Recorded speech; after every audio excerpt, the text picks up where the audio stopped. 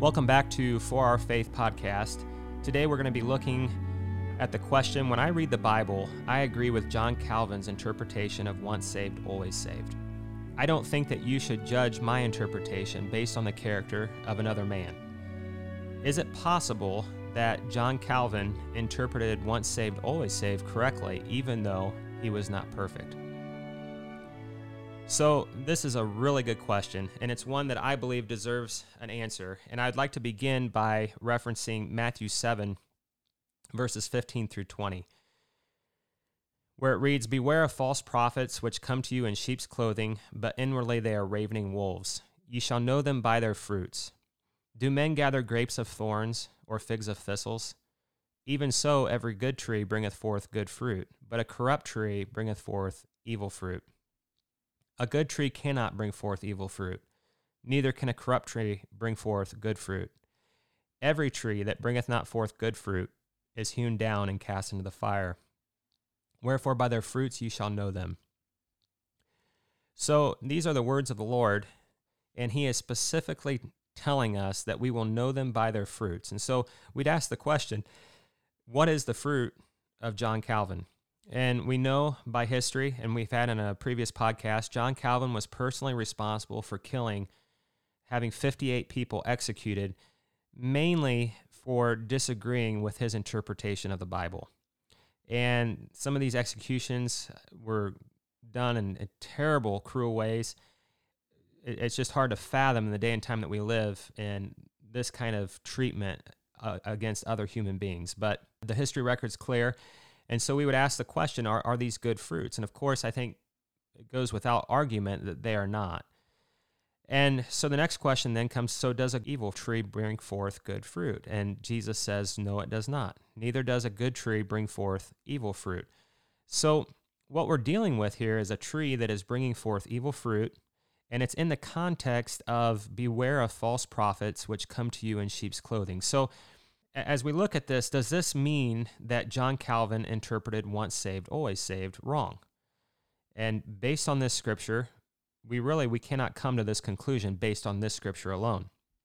We can only conclude that we better have both eyes wide open because we are dealing with a false prophet, which should make all of his teachings suspect. So let's dig a little deeper now. And now that we have both eyes wide open on what he's teaching, let's take this teaching of once saved, always saved, and let's look at it a little closer. So where does this teaching come from? And I think it surprises a lot of people because they say the Bible, but this teaching actually doesn't come from the Bible. It actually came from Seneca and the Stoics, which were pagan philosophers, and they were not Christian, but they taught predestination and election. But it doesn't stop there. As we hope to cover in future podcasts, Augustine, in an attempt to justify and defend the hybrid church that was created by Constantine, Augustine took these teachings of Seneca and the pagan Stoics here, and he borrowed from these teachings that, again, interestingly, were considered heretical by the first church. But in an effort to explain why this new church created by Constantine looked so different than the first church, he used predestination and election as a way to explain why some in this new Christendom looked like Christians while others did not. Again, we hope to get into more detail and explain that in future podcasts. But that is where this belief came from. So going back to the question, does this now prove that John Calvin's interpretation was false? So we know we're supposed to beware of false prophets. We know that a good tree cannot bring forth evil fruit. And now we learn that this teaching actually didn't come from the Bible. It came from pagan philosophers. So does this mean now that John Calvin's interpretation was false concerning once saved, always saved? Well, again, we would say, no, it does not. But it does put another nail in the coffin, so to speak. So now that we have both eyes open, and we know that this belief originated with the pagan Stoic philosophers, let's consider one other aspect. What did the early church believe about once saved, always saved? And further, what has the suffering, persecuted church believed regarding once saved, always saved? Well, we encourage, and we hope to be able to make this material known. We believe we have a far more compelling narrative to give to the world than what our Protestant friends have. But we want to encourage our listeners to really dig into the Ante-Nicene writings and the many writings that are available from the Anabaptist martyrs. There's a lot of literature now out there that really clearly articulates what these men who have been willing to suffer and die for their faith, what they believed. And what you'll find is that they utterly and consistently rejected this heretical and false belief. They counted it as purely unscriptural. And so the way that they interpreted the scriptures was very, very different than how men like John Calvin, Augustine interpreted the scriptures. So, going back to the question, does this now prove that John Calvin's interpretation was false concerning once saved, always saved? Combining the evidence that we have here, we can conclude that yes, it does prove that he was wrong. By his fruit, he's a false prophet. Being a false prophet, we should examine all of his teachings.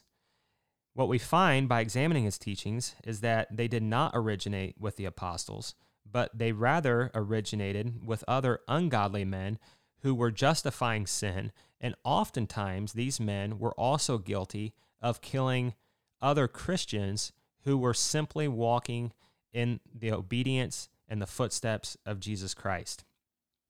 So in light of such clear evidence, we would ask the question, why would anyone prefer the interpretation of a murderer over the interpretation of those who suffered and died because they were being obedient to the word? And it's this kind of historical evidence that we at For Our Faith and with this podcast, we really hope to be able to continue to share and make available to our listeners and all those that would be interested, because as we understand the scriptures, as we read the scriptures and we go back into the historical context of it, and we understand where other belief systems originated, the evidence becomes strikingly clear, and the true faith becomes exceedingly bright. And suddenly we realize that we don't have to follow into the footsteps of false interpretation and false prophets and false teachings. And so it's part of the burden that we have here. We hope that this podcast will have stirred other questions in our listeners. As we say every time, we welcome those questions. We want you to send those questions in. We have a contact form on our website. We want you to take advantage of that. Send in your questions.